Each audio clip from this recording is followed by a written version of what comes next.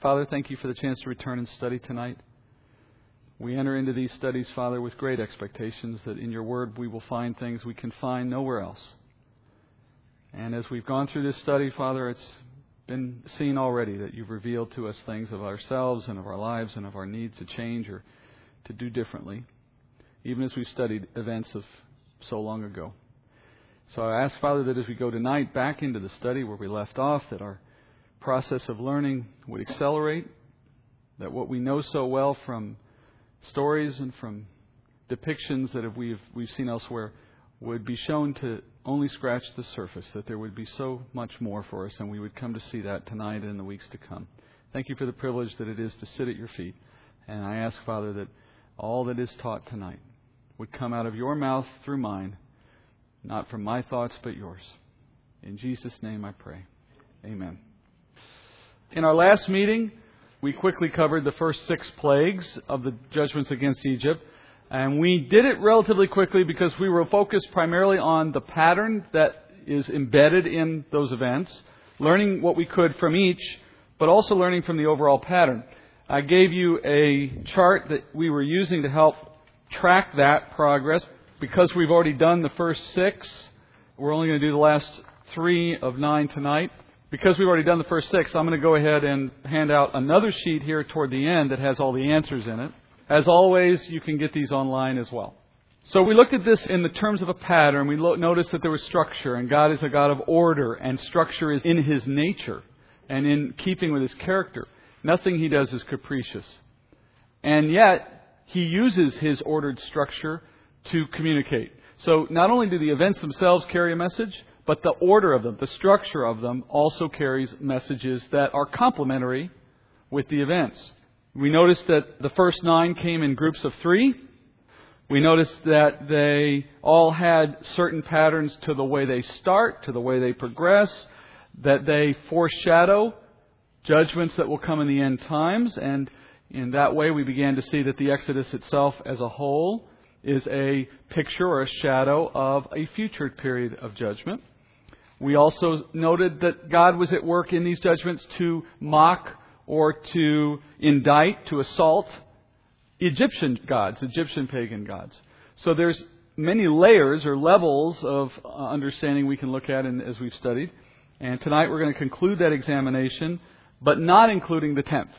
For that judgment clearly stands apart from the rest, and as such has an entirely different purpose. We come to that when we come back next time. So let's go to Exodus chapter 9. 9:13 is where we pick up looking at the 7th judgment. So we'll read there. Exodus 9:13. Then the Lord said to Moses, "Rise up early in the morning and stand before Pharaoh and say to him, 'Thus says the Lord, the God of the Hebrews, let my people go, that they may serve me. For this time I will send all my plagues on you and your servants and your people, so that you may know that there is no one like me in all the earth. For if by now I had put forth my hand and struck you and your people with pestilence, you then would have been cut off from the earth. But indeed, for this reason, I have allowed you to remain, in order to show you my power and in order to proclaim my name throughout all the earth.'" Well, that's just an introduction, but I want to stop there because he gives us something there that's worth noting as we go into the first of this last series. As we've noted already, every time you start a new series, what comes with the first plague of that new series? A warning, and a warning in the morning. Remember the little cute little way to remember that. So the first of the series has this warning in the morning. Verse 13 says, "Rise up early." The opening, though, of the plague, this opening section, is different than what we've seen up to this point. We haven't had this kind of extended narrative from God Himself on what He was thinking as He goes about the plagues. He's given some of this to Moses, but now He gives it directly to Pharaoh. He begins with the same demand. He says, "Let my people go."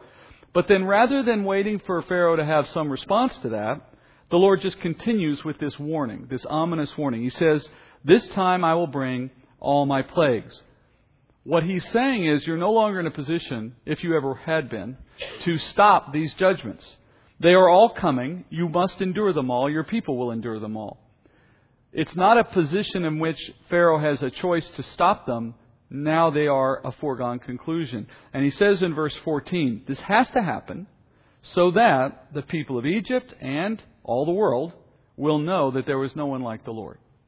And that's consistent with what he told Moses even before any of these plagues got started in the first place. He said, I will harden the heart of Pharaoh so that he will not let my people go, and so that my name would be glorified. My power would be shown through what I will do.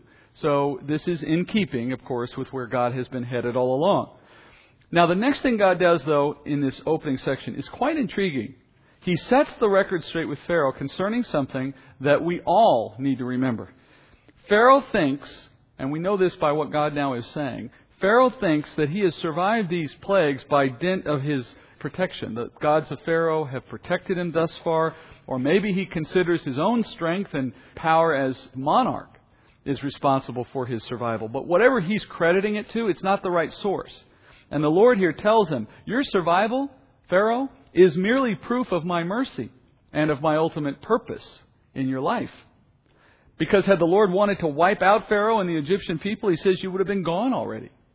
It's always been in my capacity to make you nothing. So the fact that you're still here is only the result of my need for you to be here under these circumstances.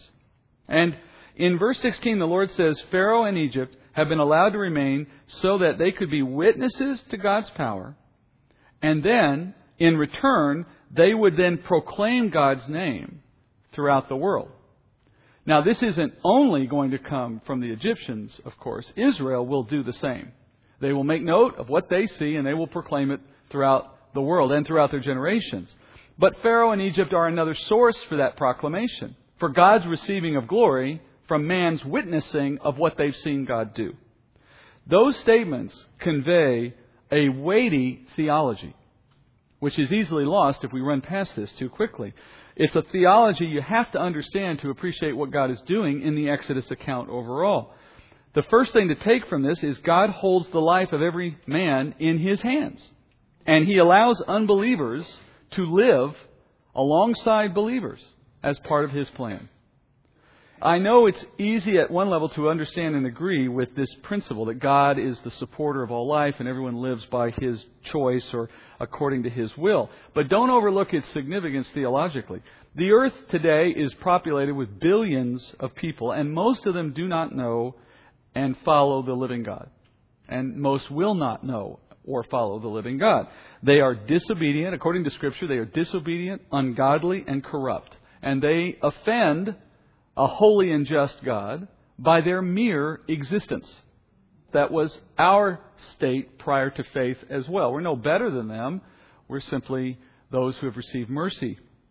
Yet, since Cain walked the earth, unbelievers have lived and enjoyed the blessings of a world that God created for His glory. In the Beatitudes, the Lord Himself cites this very principle when He points out that the Lord is long-suffering and merciful in His nature. He says in Matthew 5:44, He says, But I say to you, love your enemies and pray for those who persecute you, so that you may be sons of your Father who is in heaven, for He causes His sun to rise on the evil and the good, and sends rain on the righteous and the unrighteous. Jesus' point here is God is willing to support the physical needs of people whose very existence is offensive to Him. And then, if that is God's willingness, if He has that propensity to show mercy, then would we not also expect to do the same in our life, which is why Jesus would say, love your enemies and pray for those who persecute you. So the first point is that we have to acknowledge all men live by God's will, which is another reason, by the way, that we say that our days are numbered according to God's purpose. We live only as long as He wants us to. That's according to His plan. But with that comes this understanding that that is true not only for the believer, but for the unbeliever as well. So God has purpose in the existence of men and women who do not believe in Him, and their very living is proof that He has purpose in their existence. For if He had no purpose in their existence, they would not exist. And yet He does that for people who He will not bring to faith through their entirety of life. So there is purpose in their living apart from whether they are believers or not. The second point is that God does this for His glory. Many believers, I think, have questioned along at some point in their life, you question why has God allowed so much evil to live side by side with His children and to share in this world and cause the trouble that they cause. And the answer is here. At a fundamental level, when God chooses to judge the ungodly, He will then have the opportunity to display His power and bring glory to His name in the justness of His judgments. In the interim, He is providing their existence in part to support that opportunity for display of power. If God is to show Himself fully, to reveal His nature and His character in full form to the creation, reveal Himself in all sides of who He is, when He is ready to reveal that side of Himself, that is wrath against ungodliness, by definition there must be someone who is ungodly upon whom He puts that wrath. Without the ungodly, no wrath. Without wrath, there's a side of God that goes unknown, even to those who are His children. And knowing that God's purpose in the creation was so that He could express His nature and character fully to a world that could appreciate it and glorify Him for it, that demands that He have opportunity to express wrath when justified. Paul explains this succinctly in Romans. Romans chapter 9 gives us the core New Testament teaching on this principle of theology. 9:17, Paul says, and note the example Paul uses to prove his point. 9:17, for the Scripture says to Pharaoh, for this very purpose I raised you up, to demonstrate my power in you, that my name might be proclaimed throughout the whole earth. So then, He has mercy on whom He desires, and He hardens whom He desires. And you will say to me then, oh, why does He still find fault? For who can resist His will? On the contrary, who are you, O man, who answers back to God? The thing molded will not say to the molder, why did you make me like this, will it? Or does not the potter have a right over the clay to make from the same lump one vessel for honorable use and another for common use? What if God, although willing to demonstrate His wrath and to make His power known, has endured with much patience vessels of wrath prepared for destruction? And He did so to make known the riches of His glory upon vessels of mercy which He has prepared beforehand for glory, even us, whom He also called, not from among Jews only, but also from among Gentiles. Here is the core theology that God is reflecting as He speaks to Pharaoh. You're alive because I'm letting you live, and you're alive so that I might use you to display my power and gain glory by the witness that it produces. And that, Paul says, is within the right of the Creator, and that men have no place to judge Him in doing so. As you consider this, and it's a hard theology, it doesn't soothe us, it challenges us.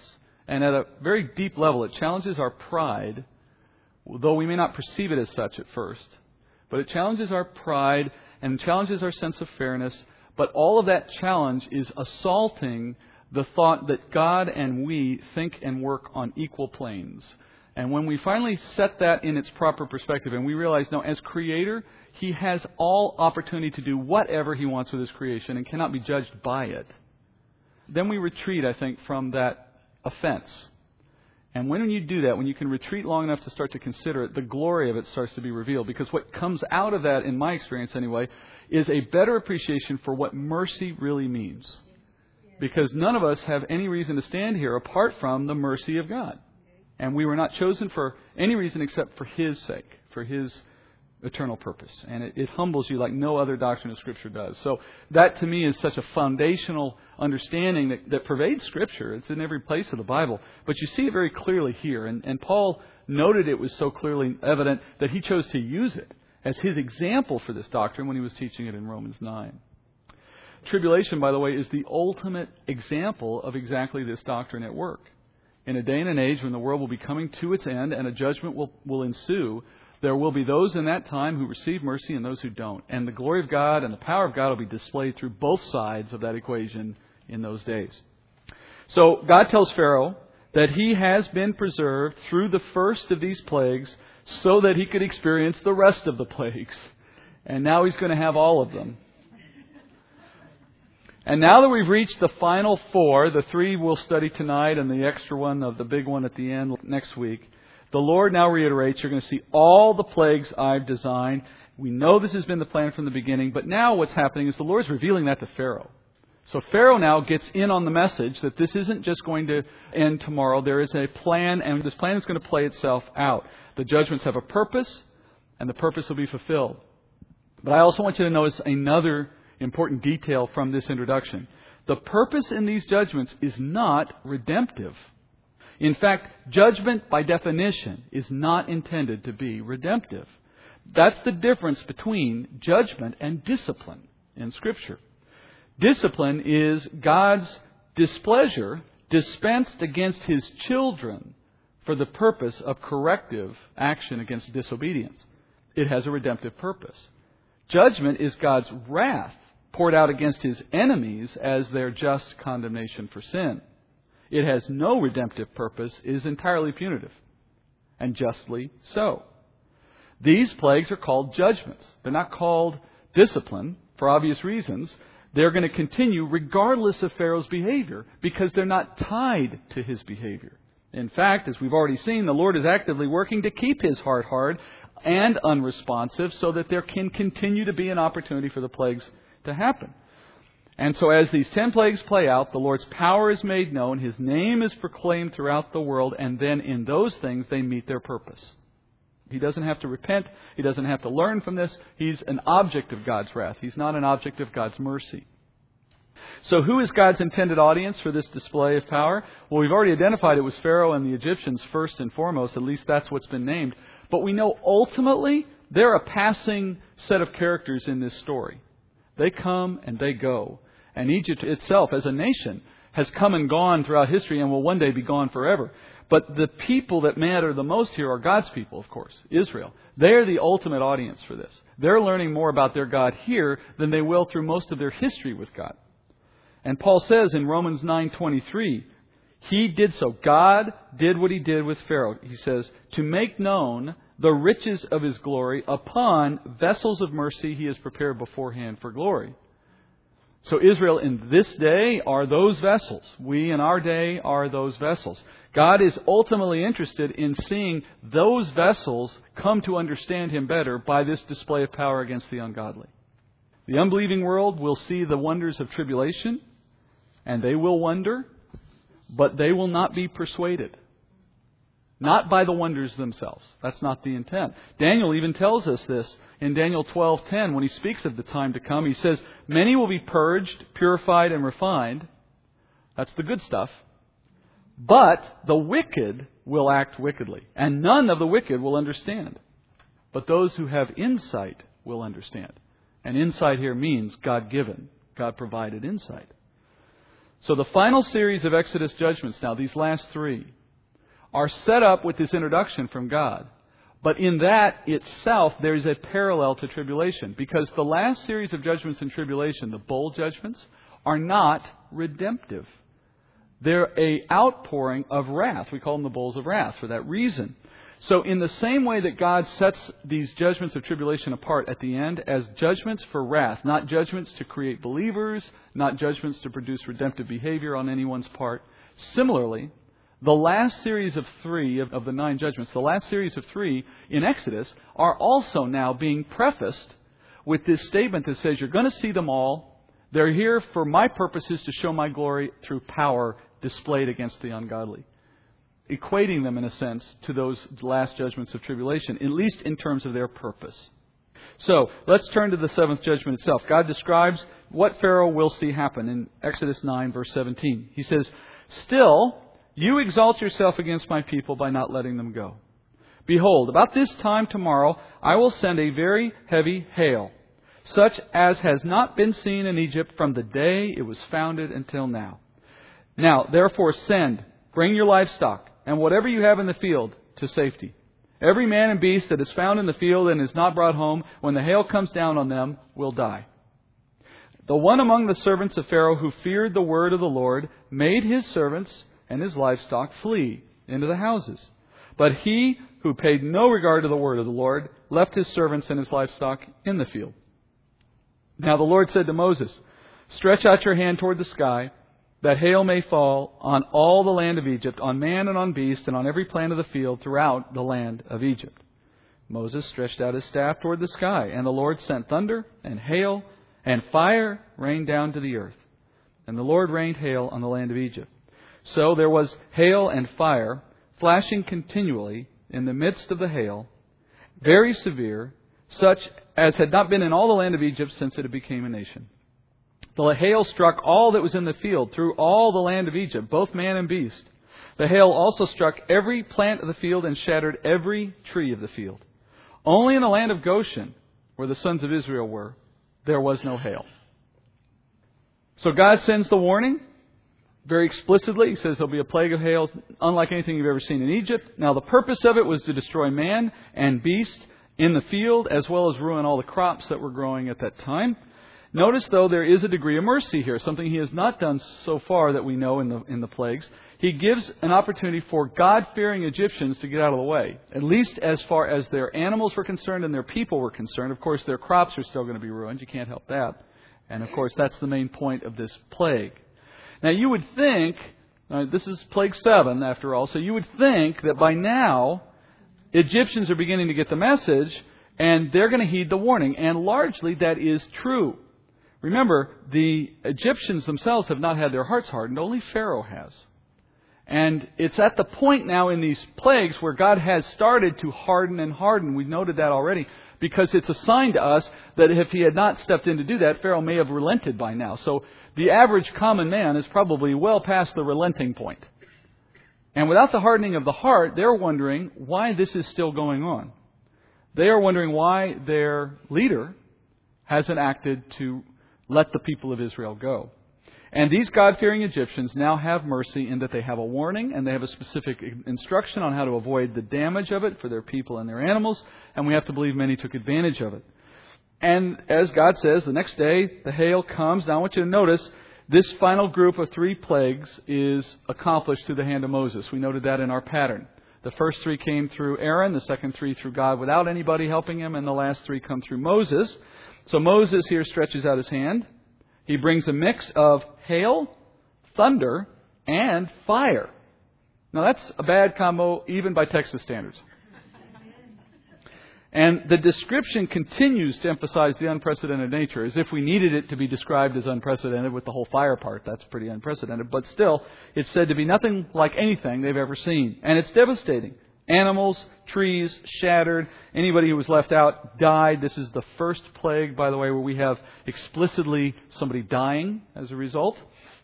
And if you've ever seen news reports after a major hurricane comes through an area and you look at the landscape and there's nothing above the ground and every tree is, hanging by a thread and so on, this is like that or worse, I would imagine. And it's everything. It's not just a little swath through the town, of course. It's the whole land of Egypt, except for Goshen. Only Goshen is left untouched. Here again, God showing distinction between His own people and the people of Egypt. The plague parallels both the first trumpet and 7th bowl judgments found in tribulation. So if we're looking for that parallel to the time of tribulation, this one parallels the first trumpet. There was hail and fire in that one. And then in the 7th bowl judgment, there's a whole series of things. One of them is fire and hail as well from heaven. So as before, the Pharaoh reacts. He's getting good at this. Whenever something bad happens, he knows who to call. Who are you going to call? Call Moses. So he calls Moses in. Exodus 9:27. Then Pharaoh sent for Moses and Aaron and said to them, I have sinned this time. The Lord is the righteous one, and I and my people are the wicked ones. Make supplication to the Lord, for there has been enough of God's thunder and hail. And I will let you go, and you shall stay no longer. Moses said to him, As soon as I go out of the city, I will spread out my hands to the Lord. The thunder will cease, and there will be hail no longer, that you may know that the earth is the Lord's. But as for you and your servants, I know that you do not yet fear the Lord God. Now the flax and the barley were ruined, for the barley was in the ear and the flax was in the bud. But the wheat and the spelt were not ruined, for they ripened late. So Moses went out of the city from Pharaoh and spread out his hands to the Lord, and the thunder and the hail ceased, and rain no longer poured on the earth. But when Pharaoh saw that the rain and the hail and the thunder had ceased, he sinned again and hardened his heart, he and his servants. Pharaoh's heart was hardened, And he did not let the sons of Israel go, just as the Lord had spoken through Moses. You notice there at the end, it mixes Pharaoh hardening his heart with a third-party reference to hardening, presumably from God. Further evidence of what we taught earlier on, which is don't make too much of the fact that it's Him sometimes and God other times. The point's always the same. God is either going to use His own sin or enforce His own hardening, but either way, He's not going to let this process stop short of the goal. So Pharaoh continues at the beginning here to seek a possible way to stop the judgments. He's doing this now very regularly. As soon as the judgments hit, he's really good at figuring out in the middle of it, I need to do something to stop it. And he's figured out the way to do that is to bring Moses in and tell him, I'll let your people go. And it works and everything stops. But of course, he reverts back to his old nature very quickly. He says in this case a couple of interesting things we haven't heard him say up till this point. And this is typical as well. He starts to get to the point of promising anything to make the things stop. In this case, he announces in a very dramatic way, as I imagine it, that he and his people are wicked and the Lord's people are good and the Lord is the righteous one. What do you make of a confession like this? Or this apparent confession, right? You know, the Bible describes moments like this in Scripture. In Hebrews chapter 12, you hear of a moment similar to this. Hebrews chapter 12, verse 15. The writer says, see to it that no one comes short of the grace of God, that no root of bitterness springing up causes trouble, and by it many be defiled. That there be no immoral or godless person, like Esau, who sold his own birthright for a single meal. For you know that even afterwards, when he desired to inherit the blessing, he was rejected, for he found no place for repentance, though he sought it with tears. If you parse out that last verse carefully, you find that it's saying he desired to inherit the blessing. He was rejected. He didn't receive the blessing. And he found no place for repentance, though he sought for the blessing with tears. He didn't seek for repentance with tears. He sought for the blessing with tears, but he had no place, no room for repentance in his heart. So Esau is held up as a classic example of a man who comes up short of the grace of God. And as a result, when he learned of the consequences of his sin, he displayed tears of regret, hoping to plead his case. And yet, those tears could not change God's will. They did not change the circumstances he was in. And so unpleasant circumstances brought him to tears, but the Bible says clearly that the tears were not the result of repentance. There was no place, no room for repentance in his heart. And Paul explains it this way in 2 Corinthians 7, verse 10. He says, for the sorrow that is according to the will of God produces a repentance without regret, leading to salvation. But the sorrow of the world produces death. So Paul acknowledges there are more than one kind of sorrow in the world. There's one that's godly inspired, and then there's one that's worldly inspired. The kind of sorrow Esau displayed and the kind that Pharaoh is displaying is the sorrow of the world. The natural human feelings that we all have when things don't go our way. And most of the time, they're not going our way because it's our own fault. At some level, in some way, consequences of earlier decisions, whatever it is, we're in a bad situation we don't like and we're complaining about it, and tears may enter into that equation. It looks convincing. It may fool others. It may even fool us, ourselves, to think that there's been some change of heart, that it's evidence of repentance. But soon enough, the truth will be known. An unrepentant heart ceases its sorrow once the consequences have been removed. That's a really helpful rule of thumb. Not perfect, but really helpful rule of thumb. When the circumstances change for the better, does the repentance go away with it? And so often it does. When someone gets caught in a mistake, what do? They cry tears in the face of punishment. When the punishment is no longer there, the tears are no longer needed.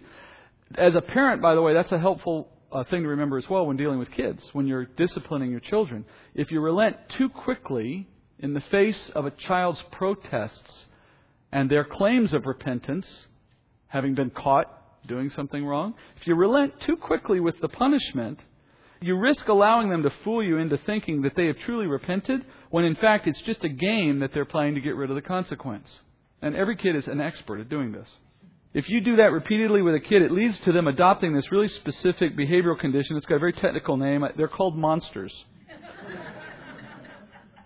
And with adults, doing that with adults leads to manipulative behavior, to very unhealthy behavior in relationships. And in the context of the church now, and in the context of salvation questions, we need to keep a discerning attitude toward those who claim a changed heart, even if that claim comes accompanying tears. If it doesn't come with spiritual change that is sustained, we have reason to doubt. Now, I'm not one of those who would tell you that that proves anything concerning their salvation, one way or the other.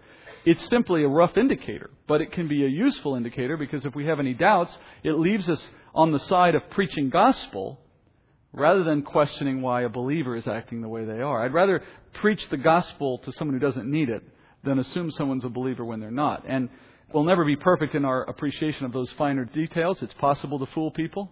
I like to say, if you can be convinced to buy a vacuum cleaner at your front door that you don't need, then you shouldn't be surprised someone can convince you they're a Christian when they're really not. We're capable of doing things like that.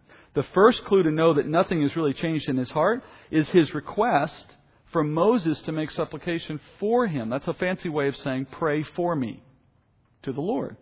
This is a very typical pattern. I find this to be more common than you might realize. It's a very typical thing in my experience for unbelievers to try to project a spiritual perspective through certain words, through certain statements. And to an unbeliever's ears, it sounds very spiritual to ask for prayer. And it is, in a sense. But in this context, in the context of someone having a supposedly repentant heart, it is simply highlighting that the person has no personal relationship with the Lord. They have no basis on which to approach Him. And you see the same thing, by the way, in Acts 8 with Simon the magician, who after he's pinned to the wall by Peter the apostle for having an unbelieving heart, his response to Peter is, well, pray to the Lord for me that this judgment you speak of won't happen. True repentance always leaves the sinner on their knees, praying to the Lord themselves concerning their own sin and their need for mercy. There's no praying for someone else in that regard, on that kind of an issue. You can pray for their salvation, I understand, but you cannot pray their own repentance. So Pharaoh here says, pray this for me, and in that shows where his heart truly is. And then in response, he promises, I'll let Israel go. Now, as you read in verse 30, Moses is not fooled by this display, and so neither will we be. Nevertheless, though, he agrees to stop the plague after he leaves the city. This is further proof to us that Moses gets God's purpose. It's not redemptive. If it were redemptive, meaning if God's intent here was to try to change Pharaoh's heart, then when Moses discovers that his heart is not truly changed, he wouldn't have gone out and stopped the plague. He would have allowed the plague to continue until that changed heart came about. Because the changed heart's not the purpose, Moses has no problem saying, I'll stop the plague.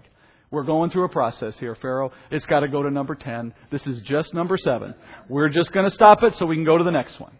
He's got the perspective. In verses 31 and 32, Moses makes an interesting comment here regarding the effects of the plague. It's in parentheses. It's parenthetical. It's for your benefit and mine. It wasn't said or spoken in the moment. He says that certain grains were being destroyed, others weren't. In Egypt, they've raised principally 3 grains, and this is, I think, largely true throughout the world: barley, flax, and wheat. And as the plague hits, the flax and the barley are ripening in the field, we're told. So they're susceptible to this plague. They're going to be destroyed. There'll be no barley, there'll be no flax this year in Egypt.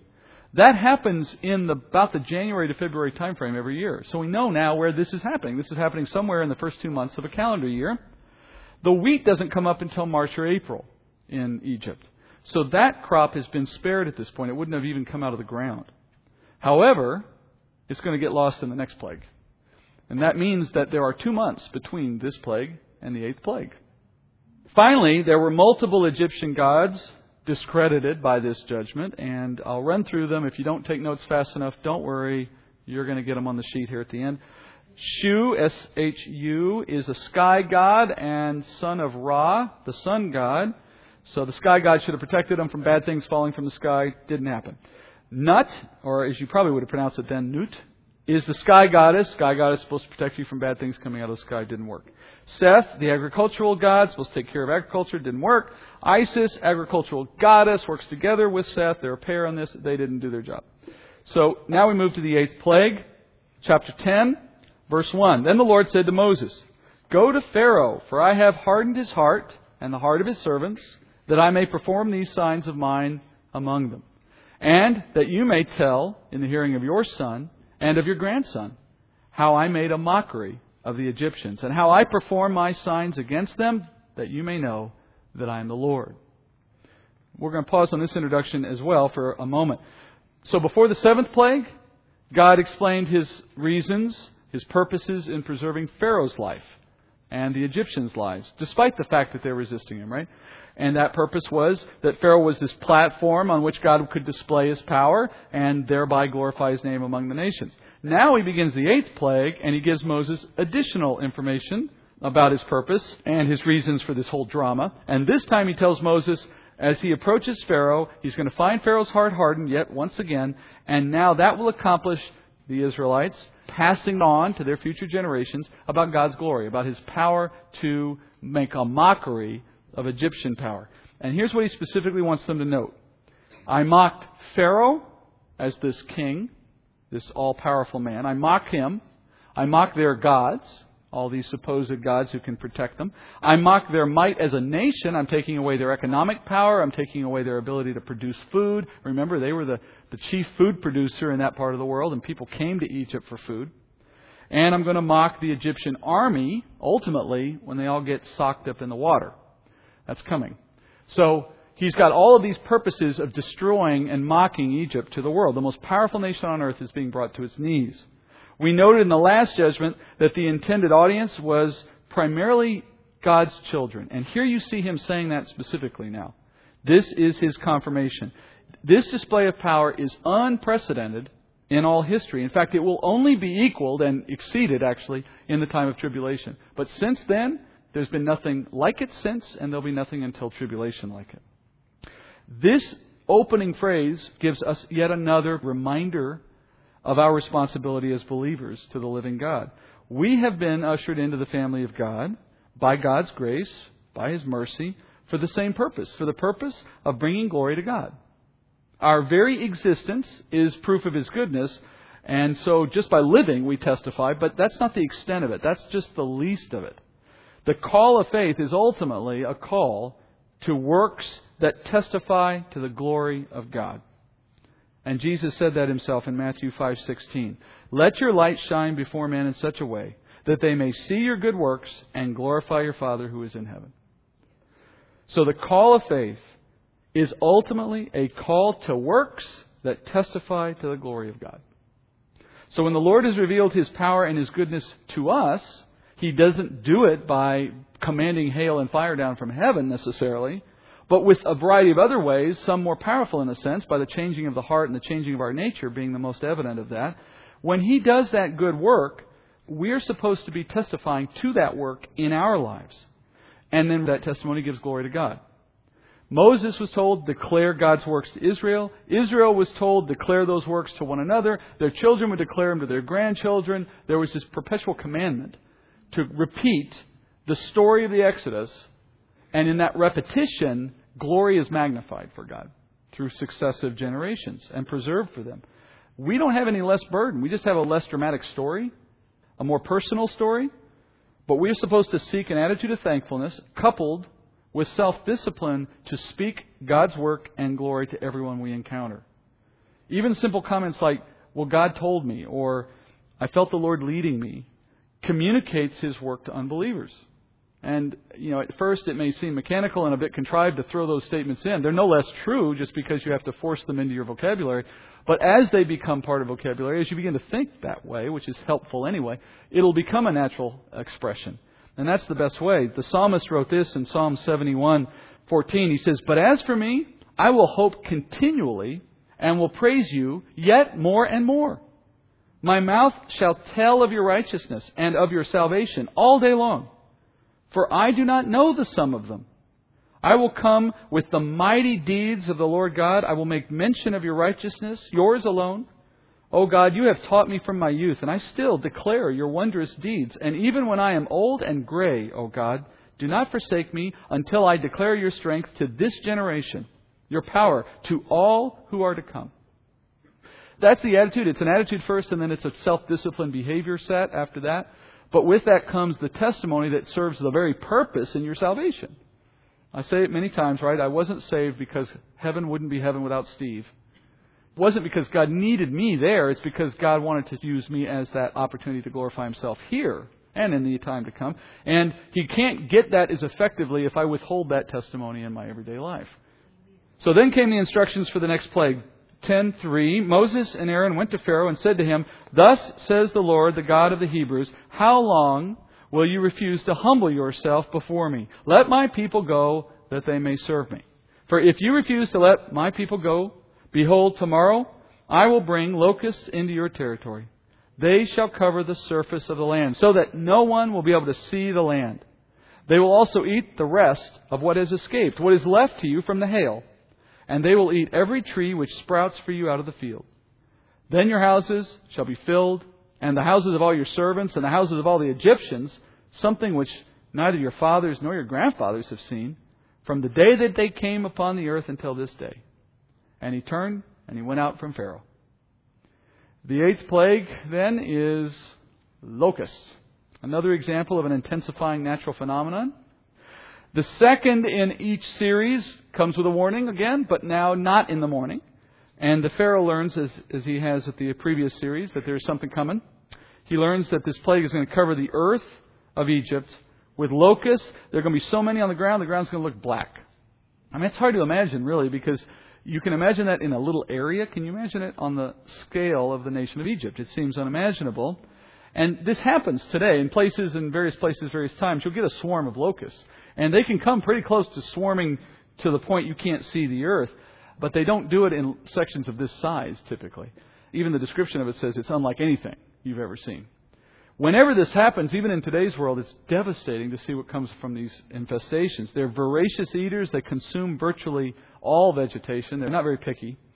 Everything except Goshen will be eaten. Notice he says everything that survived the hail. Remember, it's been 2 months. So you've got a new crop that's come up. And you've got those trees that were left devastated by the hail. Some of them are starting to come back to life. Well, that's going to go away again. This plague has an indirect connection to the tribulation judgments because there's no locust plague judgment specifically. But in the 5th trumpet judgment, the demons that are released from the pit to torment men for 5 months, they're described by John as having the appearance of locusts with the sting of a scorpion. So you can find it in the story of tribulation in that way. Moving forward, Exodus 10:7. Pharaoh's servants said to him, "How long will this man be a snare to us? Let the men go, so that they may serve the Lord their God. Do you not realize that Egypt is destroyed?" So Moses and Aaron were brought back to Pharaoh. And he said to them, "Go serve the Lord your God." Who are the ones that are going? Moses said, "We shall go with our young and our old, with our sons and our daughters, with our flocks and our herds we shall go, for we must hold a feast to the Lord." And then he said to them, "Well, thus may the Lord be with you, if ever I let you and your little ones go. Take heed, for evil is in your mind. Not so. Go now, the men alone among you, and serve the Lord. And that is what you desire." So they were driven out from Pharaoh's presence. So I mentioned in the previous judgment that the population was losing patience. Well, here you see it. This is an insurrection taking place in the public court of the Pharaoh. Before the plague's even begun. It hasn't started yet. This is just based on the warning that came into the court. The servants of Pharaoh openly challenged Pharaoh in his court. They asked him, "How long do you intend to let this go on? Since, if you haven't noticed, our country's been destroyed." The Hebrew word for destroyed there literally means annihilated.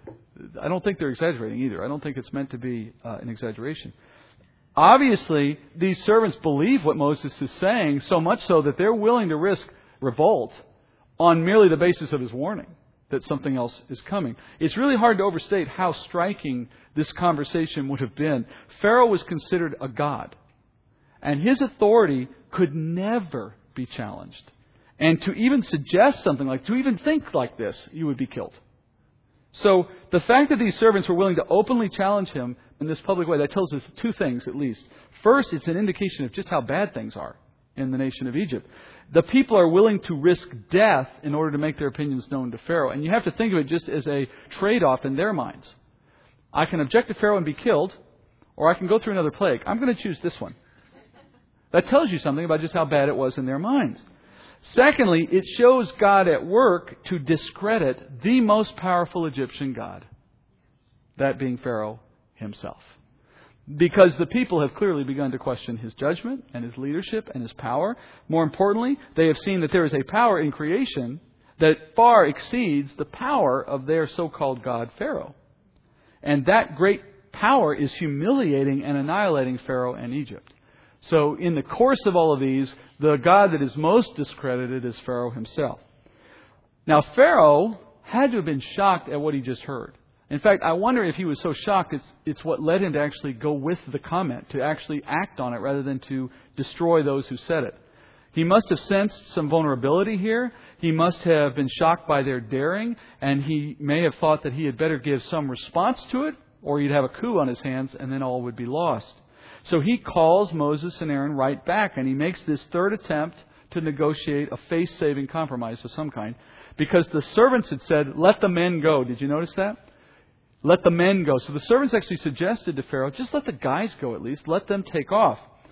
He begins with Moses by saying, well, who do you really want to see go anyway? Who are these people who are going to leave? What he's implying is not all would go. Moses responds with the obvious answer. He says, well, we're all going. The old, the young, the sons, the daughters, the animals, everyone. It was never a question. Once again, what he's saying is, we're all leaving, we're all not coming back. The only reason to suggest some leave and some stay is to continue to hope that you can hold them all, because they wouldn't leave some behind. Pharaoh's response to that statement is a little bit hard to understand in our English, because the translation is frankly wrong in English, at least in my Bible. In the way it's recorded with me, it's Pharaoh says first in a sarcastic tone, "May your Lord be with you, should I ever let you and your little ones go." What he's saying is, should I ever let you all go, then you better have your God on your side to protect you. You'll need Him, in other words. And why does he say this? Well, because in the second half of the verse, Pharaoh says, evil is in your mind. That's the unfortunate part of the translation, because in Hebrew, it's saying something very different. And the English here completely obscures it. In Hebrew, the only thing it says is, see, Ra is before you.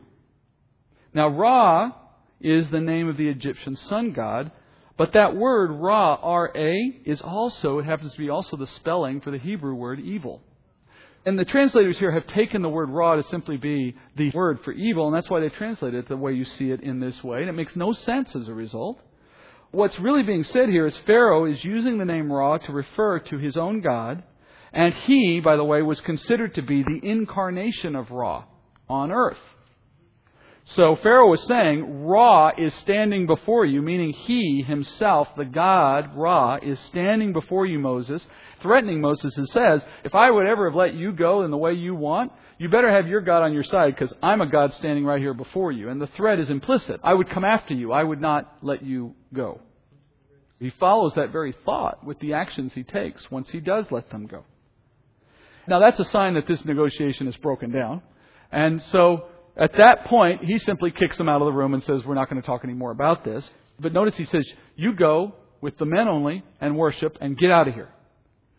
Normally, that would have been a sensible compromise, since women didn't usually participate in religious ceremony in the Eastern cultures.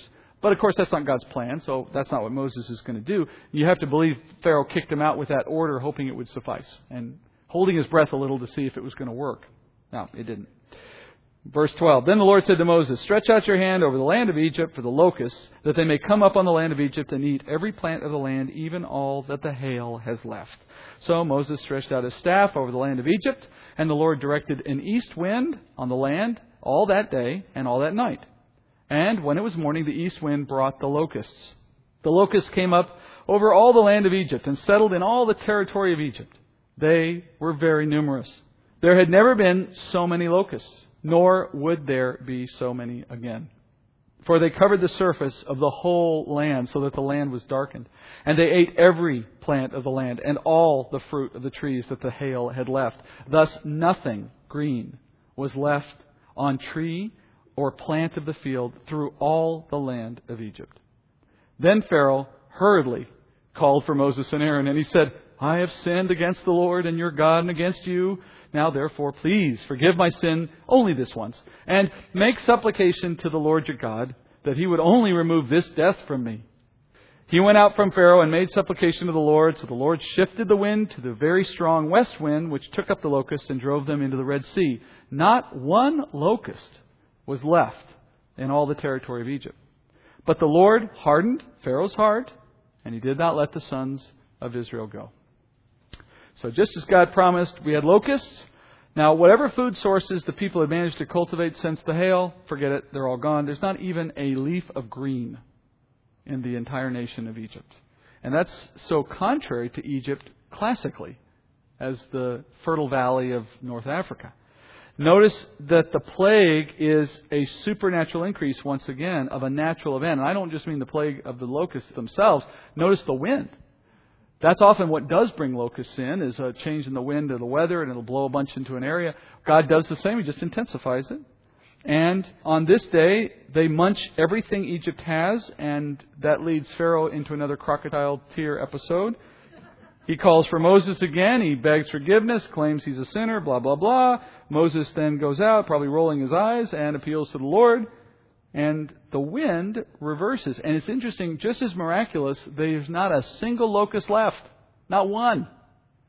Egypt didn't even have to sweep after this was over. More proof of God's power. And of course, Pharaoh's heart is hardened to continue the process. The gods that are mocked in this plague were two, Seth and Isis.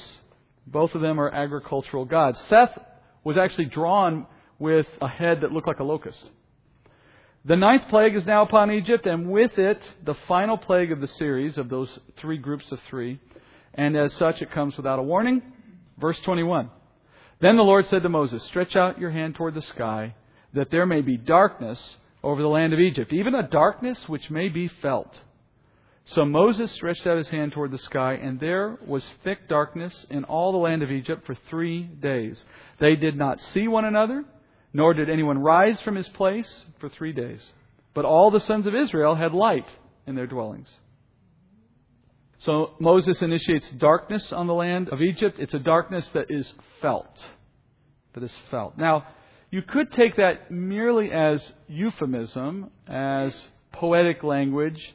Sometimes we talk about feeling the darkness. But I think in this case it's meant to suggest that this is a plague that is part physical, part spiritual. People can't see anything whatsoever. That's clear enough.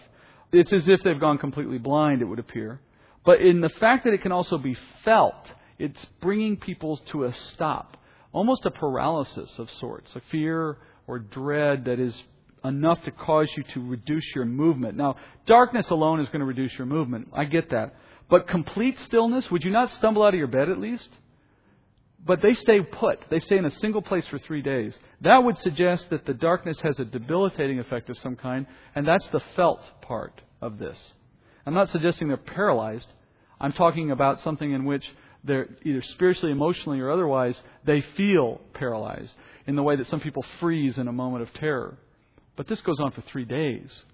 The closest I think I could compare it to in terms of dread or the spiritual weight of something like this is the stories you hear about people who have gone into anesthesia, but they've woken up just enough that they're conscious, but they can't move, talk, or let anybody know that they're awake, and yet the operations continue. You know, that's sort of a very dreadful moment to consider, and it happens.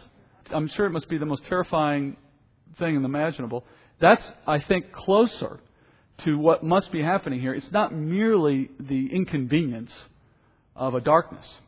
And remember, it's the 9th of 9, and they've been getting progressively worse. In contrast to this, you have Goshen. Now, they says here they still have light in homes, and I think that's meant to imply that they did experience the outer darkness, that there is no light in the universe right now, that stars, sun, moon, any source of light has been turned off by God. That would have affected Goshen as well. It's hard to imagine that God would have left a shining beam of light over Goshen, though He could have, I guess.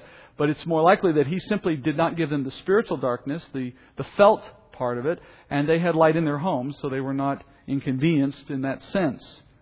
Consider God's sense of irony, though, in this judgment. In the earlier moment, Pharaoh had declared that Israel had better fear the Egyptian sun god Ra. And the next thing he knows, without warning, Egypt is plunged into a sunless existence for 3 days. Now, in the pantheon of Egyptian gods, more of their pantheon represented sun, moon, and stars than any other part of creation. That's where most of their gods were centered. So there's a long list. A partial list of gods mocked would include Ra, of course. There's another sun god, Khepri. Herate is another sun god. They have multiple sun gods. Aten is the sun disk god. Horus, who is a winged sun disk god. Atum, a god of the setting sun. Thoth, the moon god. And Nut, again, the sky goddess. So let's see how this rounds out here in Exodus chapter 10, verse 24. Then Pharaoh called to Moses and said, "Go serve the Lord, only let your flocks and your herds be detained. Even the little ones may go with you." But Moses said, "You must also let us have sacrifices and burnt offerings, that we may sacrifice them to the Lord our God. Therefore our livestock too shall go with us, not a hoof shall be left behind. For we shall take some of them to serve the Lord our God. And until we arrive there, we ourselves do not know what we shall serve, with what we shall serve the Lord." But the Lord hardened Pharaoh's heart, and he was not willing to let them go. Then Pharaoh said to him, "Get away from me. Beware, do not see my face again, for in the day you see my face, you shall die." Moses said, "You are right. I shall never see your face again." You think Moses has the big picture on the plan? He's even that confident to know, you're right, this happens to be the end. Nice knowing you. God has set a limit, a time limit, on the plague of the darkness. Remember 3 days? He did that because until the darkness is lifted, this meeting could never take place. So there was no need for Pharaoh to say anything before the plague went away. That's really a perfect confirmation of all that we've been saying, that these plagues were not dependent on Pharaoh's behavior in any sense, except in the sense that God had to keep him hardened so that they could continue to come. And when this thing had played itself out, God then relents. Then that produces the meeting. And, of course, Pharaoh calls for Moses and says Israel may go. But then for the fourth time, he tries to negotiate. But his position is weakened with each of these. He's been willing to give more ground. He's finally at the point of saying, just leave some animals behind. And remember, his purpose in all of this is to try to keep Israel from leaving permanently. And this is his weakest play yet, because you might imagine that had Moses been willing to accept this, they might have gone and left behind their animals and just settled on that. So there's a real risk here in this deal from Pharaoh's point of view that it might not have kept Israel, that it might have allowed them to go and never return. So he's holding on to them with a little thread right now, trying his best. Moses, though, makes the obvious point. We're supposed to go sacrifice animals. It's kind of hard to do that if you make me leave all my animals. I have to have my animals. Now, that wouldn't have been the only reason for him to say no, of course. He was going to say no anyway, because he's going to do what God told him. But he adds this comical statement. I'm not even going to leave a hoof. Perhaps Pharaoh was even willing to give some consideration to Moses' demands at this point. Maybe he would even have been convinced to say, okay, you can take some animals. But it never gets to that point, because God steps in, as you see, and hardens Pharaoh's heart right at this point. This plague has a direct parallel to the plague of tribulation that happens in a couple of different places. There's actually multiple instances of darkening and tribulation. But the most direct parallel is the fifth bowl judgment, where you see a similar darkness. In that case, the darkness is so great that people gnaw their tongues in pain, we're told. In Scripture, the number 9 has a meaning associated with it. The meaning associated with 9 is judgment. The first 9 judgments are clearly separated from the 10th in their pattern and in their nature, to make that point. That there was this period of 9 judgments grouped in 3s, so as to communicate judgment. And the 3 groups of 3 here, 3 is the number for God in complete form. So if you take the number of God and the number of judgment, you put them together, you have a series of plagues designed to communicate God working to bring judgment.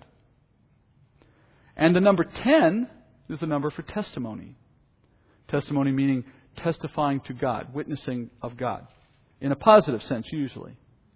And the 10th plague will be that witness to the world of God's work. Not just in this moment, of course, but in what it pictures more importantly. That is the Passover of Christ, the Passover Lamb. So if you look across all 9 of these plagues that we've now covered, God has shown His power in multiple ways. And let's just summarize those as we finish. He's shown His power over the natural world, proving He is Creator. That's in contrast to Egypt, that believed other gods were responsible for elements of creation. But now God has shown those other gods to be frauds, for He had the greater power over creation. Secondly, He's shown His power over life and death, having taken Egyptian lives, the lives of Egyptian livestock, while preserving the lives of Israel, so that men and animals are living and dying according to God's purpose. Egypt believed that they were being preserved by their own power and by the power of their gods. They believed they had their own destiny in their hands. Certainly Pharaoh believed that. Third thing, the Lord has shown His power to sovereignly control human events so as to confirm His eternal plan. Thinking about these plagues for a minute. These plagues and their effect on Egypt are a perfect picture of what God is going to do in tribulation. So by studying these plagues and seeing that relationship, we come to appreciate God's in control of human events and human circumstances over eons of time. So that things that happen very early are connected to things that are going to happen very late. And if that's the case, then by definition, everything in between also must be under His control. Because He can't bring you from here to here without being able to control everything that happens in between along the way. So it shows the breadth of God's sovereignty and the control He has over history and human events. That leaves us with evidence that God is working to orchestrate all human history toward an appointed end. That's the only way that Romans 8:28 is true, right? He can't work all things to good if He doesn't have control of all things. Fourth, God has demonstrated His authority over the hearts of men. So that control isn't over merely behavior or on the large scope of human activity. It extends even into the hearts of individuals. God says Pharaoh was raised up for the purpose of God turning his heart as God pleased, and thereby yielding an outcome that God had assigned to him from the beginning. If God can do that with one man, He can do it with any man. And is doing it, in some sense, with every man. Because all of us, though we live according to our will to an extent, are fitting into a plan that God has orchestrated and is seeing to conclusion. That's the mystery of God's power and sovereignty working through the lives of people who have been given a will to do to some extent what they wish, but yet never to the extent that they can contradict God's intentions or purposes. And of course, understanding that from our side of the equation is literally impossible. We can't understand how I can do what I want and it all works out the way God wanted. Even in my sin, I'm performing things that God expects to see done. Not that it makes Him the author of sin, it just makes Him capable of controlling and using my sin. Then lastly, what we've learned. God has demonstrated He is a covenant-keeping God, fulfilling all the things He promised centuries earlier to Abraham. Next time, we will focus down on that final judgment. It's really chapters 11, which is a warning or an introduction, and then chapter 12, which is the event itself, with follow-on events in the later chapters, of course. We'll study at least the next 2 chapters when we get back next time. Heavenly Father, thank You for all the display of power and sovereignty and glory that You have given us through Your Word tonight. We didn't live in those times, Father, and we are thankful for the fact that we missed those judgments. But we are equally thankful, Father, for the record that we have in Your Word, that men and women were faithful to pass down the truth of what they saw and heard, and in that way witness to Your greatness, to Your glory, and to Your power. And we have learned from it, Father, but we've also learned that we have a similar role. I pray that we would, in our daily walk, would be witnesses in our own way to the glory and the power You've shown us, to the mercy You've shown us, to the grace that is available to others. Let us be that witness, Father. And show us how. Give us courage. Give us the words. Give us eyes to see the opportunities. And bring us back next week according to Your will. In Jesus' name I pray. Amen.